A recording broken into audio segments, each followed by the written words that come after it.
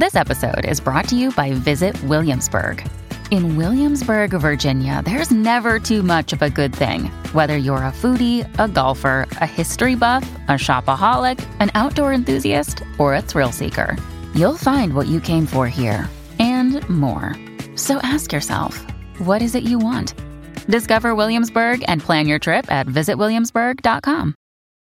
When you need mealtime inspiration, it's worth shopping Kroger, where you'll find over 30,000 mouth-watering choices that excite your inner foodie. And no matter what tasty choice you make, you'll enjoy our everyday low prices, plus extra ways to save, like digital coupons worth over $600 each week. You can also save up to $1 off per gallon at the pump with fuel points. More savings and more inspiring flavors make shopping Kroger worth it every time. Kroger, fresh for everyone. Fuel restrictions apply. Welcome to the Bike Radar podcast, brought to you by the team behind BikeRadar.com, Cycling Plus and MTB UK magazines. If you enjoy this episode, please subscribe. And if you can do so, leave us a rating on your podcast provider of choice. It really helps us reach other cyclists like you.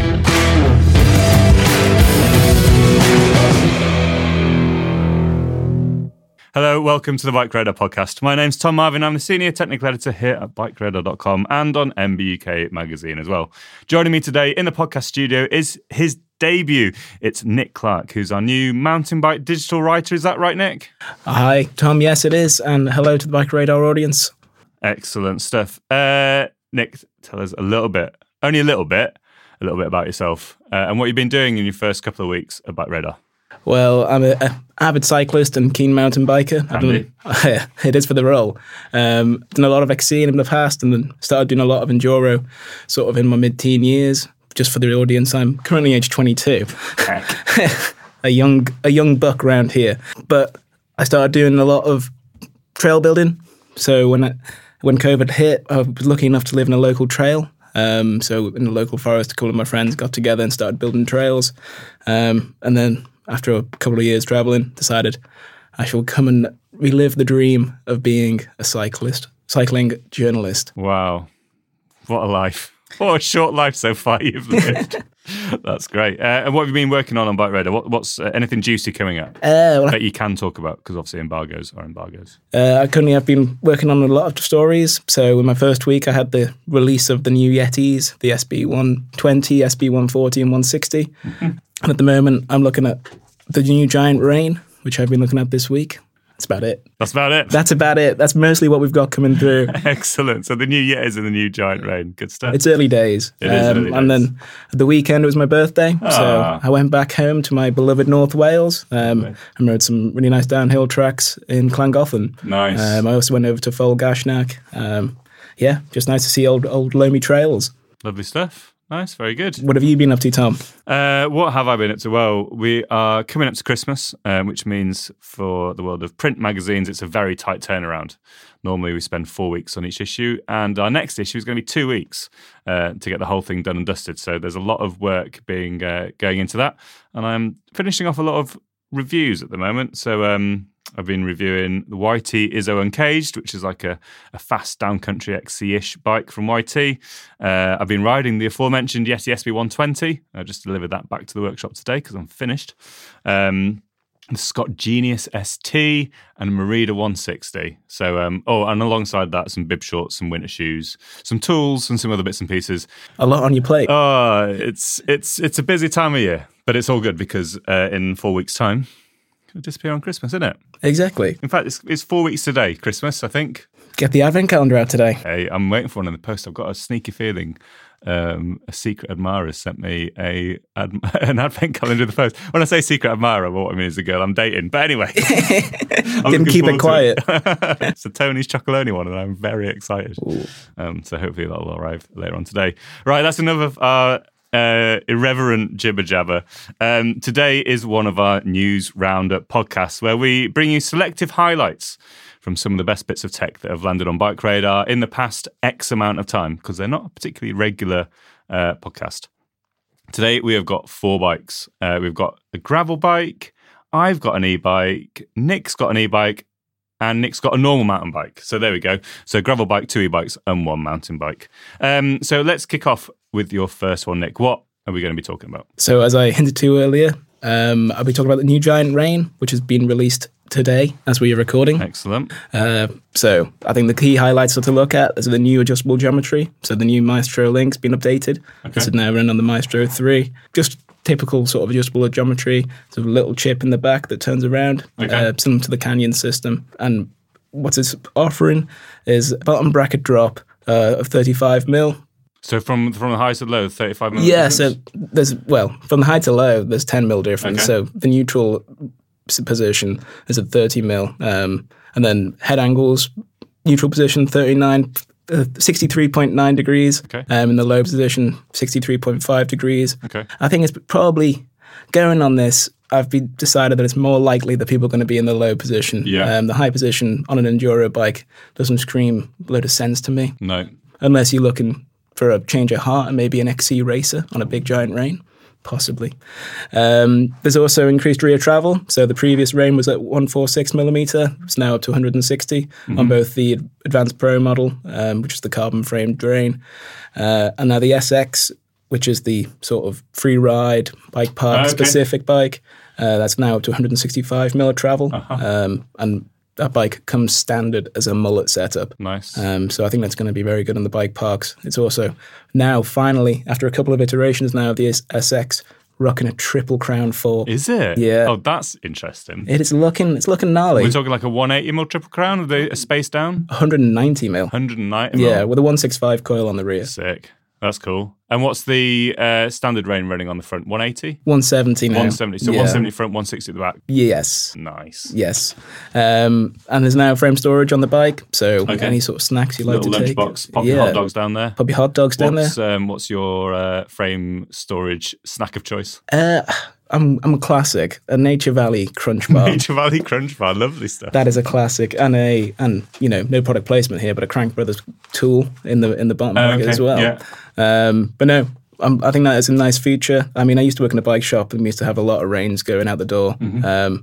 And for me, they were never the most desirable bike, but now it's starting to look like a real contender. That's cool. But other than that, they're available for order now, and I'll be looking for delivery times around Jan. Okay. Do you have any pricing in there? What are we talking? So the Advanced Pro ranges from 6499. Okay, so that's the entry level carbon one. Entry level carbon 6499. one. Yeah, and at the moment it's only the advanced one that's been released, so it's at 6599. Okay. Although I think Giant will be continuing with a Advanced Pro Zero in the coming year. Nice. And the Rain, which is the aluminium one, starts at 399, with the entry level being at 3499. And the SX looks like a Lotto bike for 4999. 4999. What fork does he got on the front? As a Fox 40. Fox 40. Performance sorry, Elite. Yeah. Hey, that'd be a stonking bike. I think it'd be good fun though. Yeah. Definitely. Not the sort of bike I would ever ride, but it looks No, cool. it looks cool. And it looks good hanging over the rear tailgate of a pickup truck.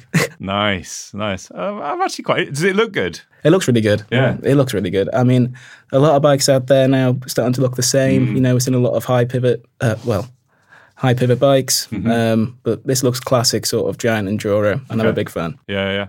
One of the things I'm going to say beef with geometry trip things, right? You say it's like, 0.6 of a degree, I think you said, 65.7 to 65. Yeah, so... What was the head angle change? The head angle change is 0.4 degrees. What's the point? Exactly. There you go. Put it in the low one. Exactly. Just leave it in the low one. Who wants a little chip in there? As he said, who's going to ride it in the high one? No one. All that does is add cost.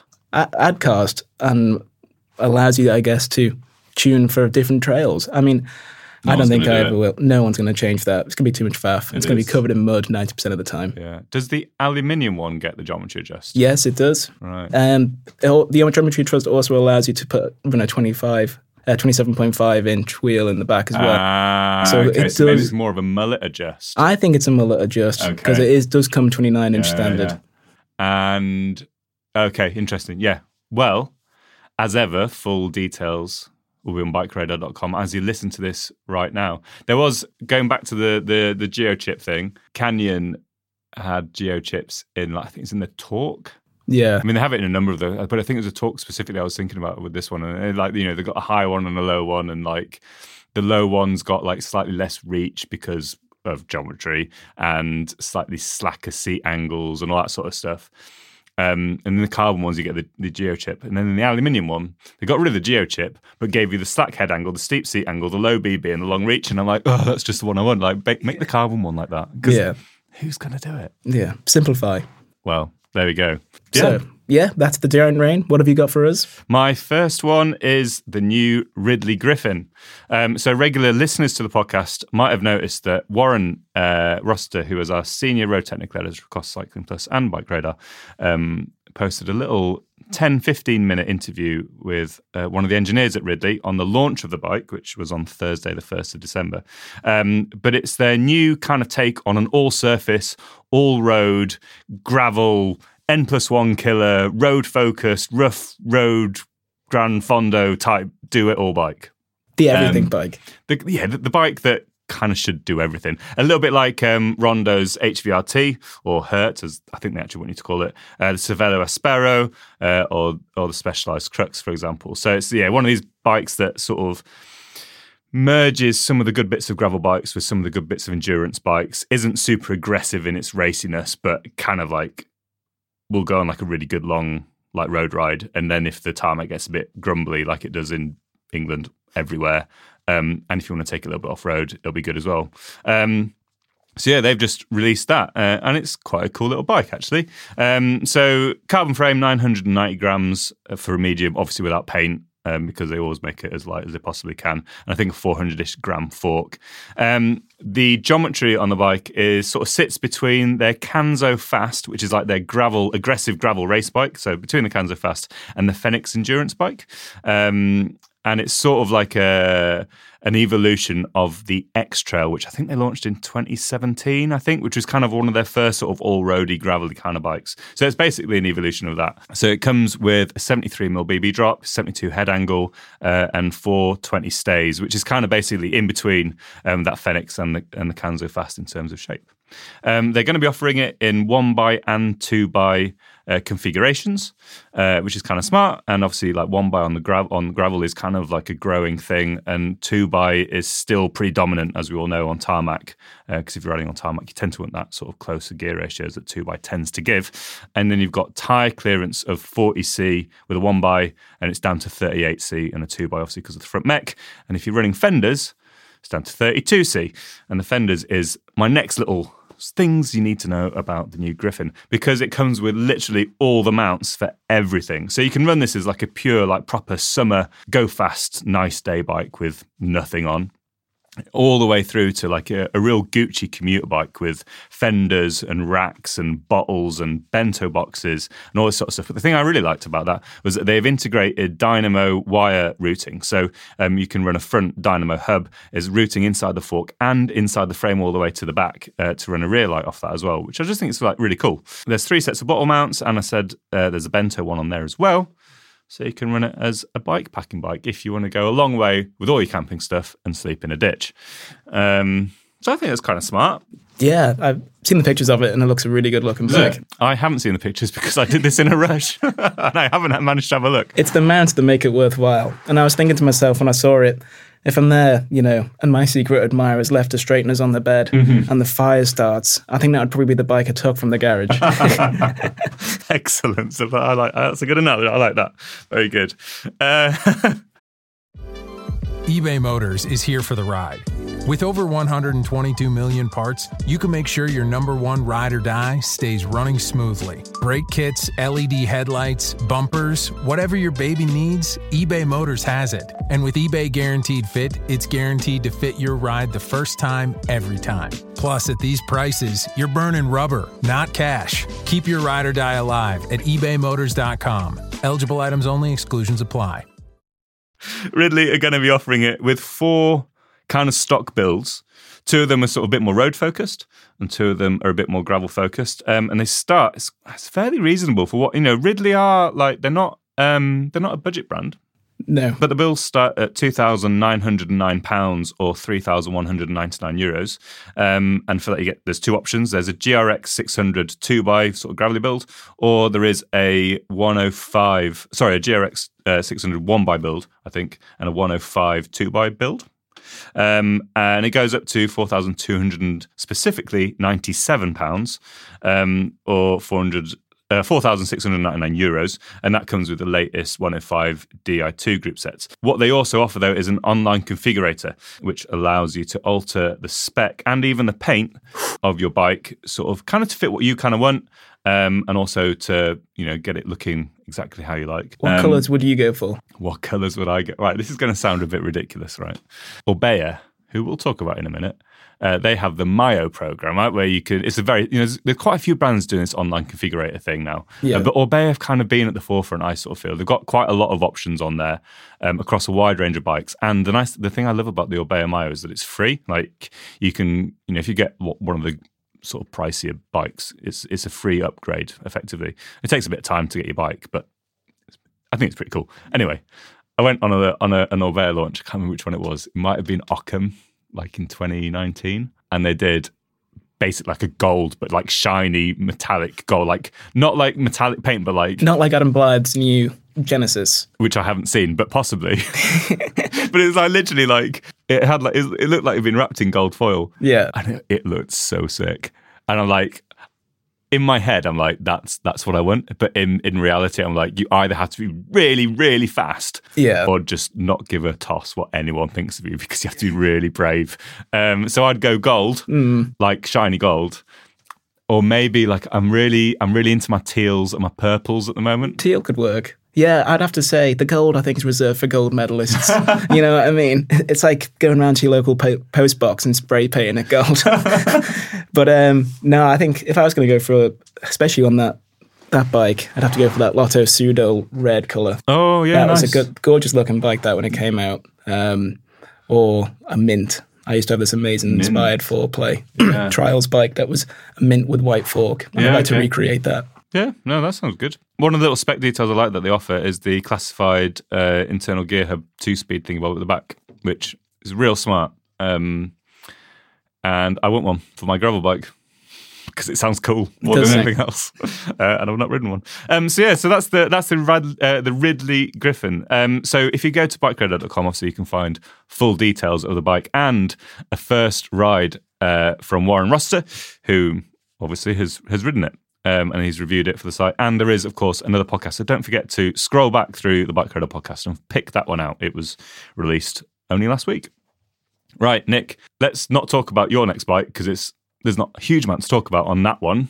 Still interesting, still worthy of a place on the Bike Radar podcast, but we'll leave that to last because it's going to take less time, which means I'm going to talk about the new Scott Lumen, which is their brand new e-bike. So there's a lot of e-bikes coming out at the moment. As we know, e-bikes are a huge part of the market. And so brands are chucking money, resource and development time at them. Obviously, there's a lot of them with big motors and big batteries, but there's a growing segment of this sort of mid-size, mid-assist, lighter-weight e-bikes, and that's what the Lumen is. So it comes with 130 millimeters of travel front and back, and it comes with the TQ HPR50 motor.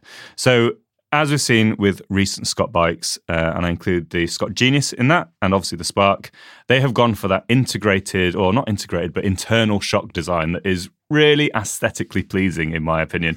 The shock's kind of hidden underneath the seat mast, and it's sort of actuated by a link that pushes the shock inside. It's dead smart aesthetically. And so they brought a Lumen out. So it comes with that HPR50 motor, which they claim is the smallest and lightest motor on the market, and it has instant engagement. It's got the way they've had to build it to make it so light and so small means that like the clutch and the mechanics of the motor is actually really interesting. It's a motor that we first saw on the Trek EXE, which we've got plenty of content on Bike Radar. My colleague Rob Weaver, our technical editor-in-chief. Had chance yet to ride that new motor? No, I haven't, for a couple of reasons. One, the Trek EXE is the only bike we've had in which has had it thus far. Yeah. And it came in a medium, and I am not medium. And Rob did a lot of work reviewing that, I think he made a video about it, with a lot of reviews online. And the other reason is, every time I ride an e-bike, I then get back on a normal bike and wish I never rode normal bikes. Yeah. So when I have a professional obligation to ride an e-bike, I'll ride an e-bike. Yeah. But if I'm not professionally obliged to do so, I tend to stick not to. You don't want to ruin the rest of your riding. It just ruins the rest of my life. Well, fortunately, I am a medium, so I got to go out on that Trek EXE. Yeah. Tell us more. Oh, it was tremendous. Yeah. It's very quiet. Yeah. Just the interaction amazing. But you're right, it did feel like all of a sudden the wind was taking out my sails when I got on another bike. Yeah. So, and that's only a mid-weight, mid-power one as well. It's exactly. not even a big booster. We get on a big booster one, and it feels incredible. But yeah, so I think it's kind of cool.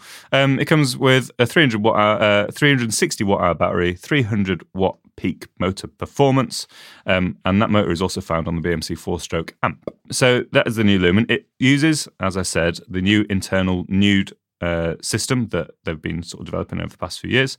Still has twin lock, which is their on-bar 3-position lockout for the fork and shock. I've ridden twin lock. It works. I think it's probably quite a good match for this bike. I thought it was okay on the Genius. And even though the shock is internal, I speak with true honesty in saying that it's actually really not a problem. There's a little door on the bottom of the bike that pops open. It's really easy to get to all the controls for the shock, all the adjustments. And the external sag meter maybe isn't quite as easy to use as an O-ring on a shock, but it does work. And the main benefit really, other than the aesthetics, is that it keeps the shock completely isolated from mud and grit. And I've spoken to a few people about this, and they're like, "Oh, does it really matter?" Well, over the lifetime of a shock, it kind of does. Kind of does matter. Like, I think it does. I mean, there's reasons why they've done it, I think, and that's one of the main. Although it does just look amazing. I think futuristic-wise, they've hit the nail on the head. They have. Like, one of the biggest problems, with suspension, we talk about it a lot, especially when it gets a bit old, is like the harshness that comes through. I mean, I guess more especially the fork, but often in a shock as well. And there's also all the heat buildup, and that's because of seals. And seals are there to keep the dirt out. So if you can keep the dirt out, and they're using sort of regular seals on this, but I think the future, and I've talked about this on the podcast before, I think the future and where they may be heading down the line is that they could have a shock with less seals, which means better sensitivity, less heat buildup, and if it's kept away from all the dirt, it shouldn't really impact on its longevity particularly. No, we'll have to check the patents, I think, see what they've got in them. Oh, interesting. Yeah. Maybe we'll get the inside line with Fox, because it's that new shock is built for Scott by Fox. Now, the geometry is very similar to the Spark, but it is ever so slightly different. So it's got a 65.5 degree head angle, which is a touch slacker. It's got one of those, in my eyes, not particularly useful geometry adjust things of 0.6 degrees, so just whack it in the slack and low. It's got a 77 degree seat angle, which is pretty steep, especially on a short travel bike and on an e-bike, where personally, I think because you've got the motor, like the seat angle is maybe less important than it is on like a regular pedally bike. And fairly long stays at 450mm. Now, obviously, the integration of a motor into the frame is always going to punch those stays out unless you do something very clever. Rocky Mountain did that, something very clever with their altitude because they built their own motor system. But that's by the by. Dear me. Right. And the reason why they are doing it, 40% of Scott's turnover, there or thereabouts, comes from e-bikes. So that is why we're seeing so many of them. There we go. Now, the final point about the Scott Lumen is, I think we have a first ride review of this bike. Oscar, one of our colleagues, he went out to Italy.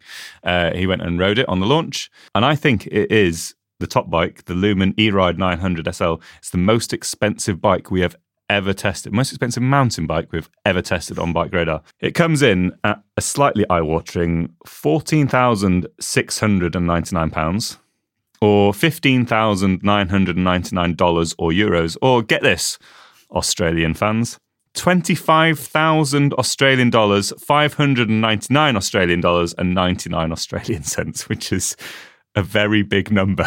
Huge.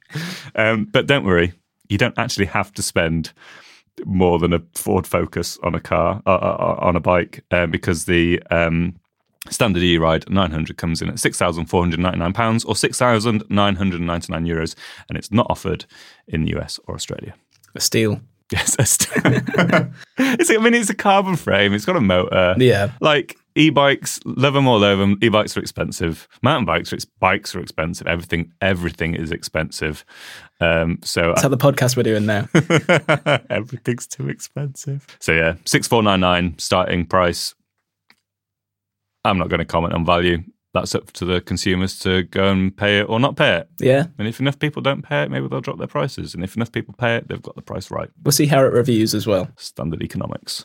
Yes, we'll see how it reviews. Hopefully we will get a full one in for a full test soon. All right then. I've witted on a little bit there. Yeah. So Nick, let's hit up the final bike in our news roundup.